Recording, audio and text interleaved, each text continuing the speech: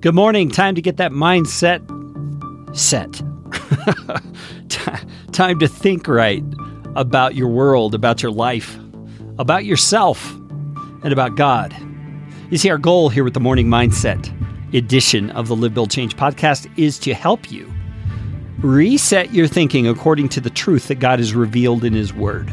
God's Word is powerful. The Scripture says it is living and active, sharper than any double-edged sword, able to discern the difference between the thoughts and the intentions of the heart. So we want God's Word to cut into us, so to speak, to show us what mindsets we have, what things we're believing that aren't true, and to replace them with what is true. And that's what the Morning Mindset is for. We're looking lately at the book of Ephesians chapter 1. It's just a rich, rich book. We're just now into verse 7.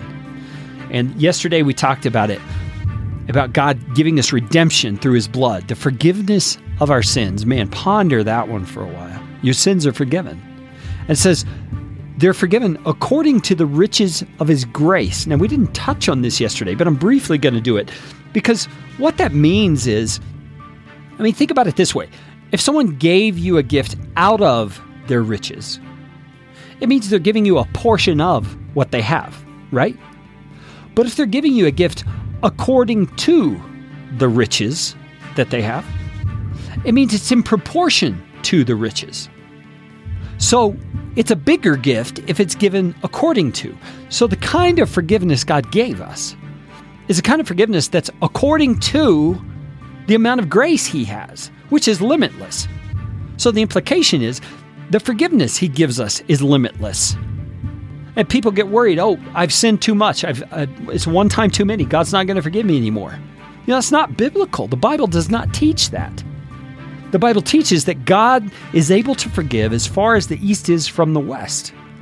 That's how far He will cast your sins from you, the Bible says. And it's not just talking about the sins you've done up to that point. It's talking about past, present, future, all sin. Because it's forgiven according to the riches of His grace. So maybe you're one of those people who walks around in life kind of crippled by regret. You've got things that you've done in the past that were bad. And I'm not going to soften that. Maybe it was bad. Really bad. And it plagues you. Well, that guilt that you feel because of the bad you've done is meant to drive you to God to seek forgiveness. Because He has the forgiveness to give you. He has enough forgiveness to cover that sin. Do you realize that? Do you know that?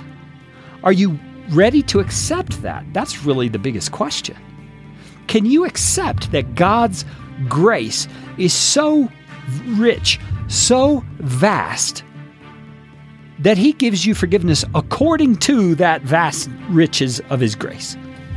He's got plenty of forgiveness for you, no matter what it is you've done, no matter what's been done to you, no matter the things you've been negligent about, no matter the things you should have done that you didn't.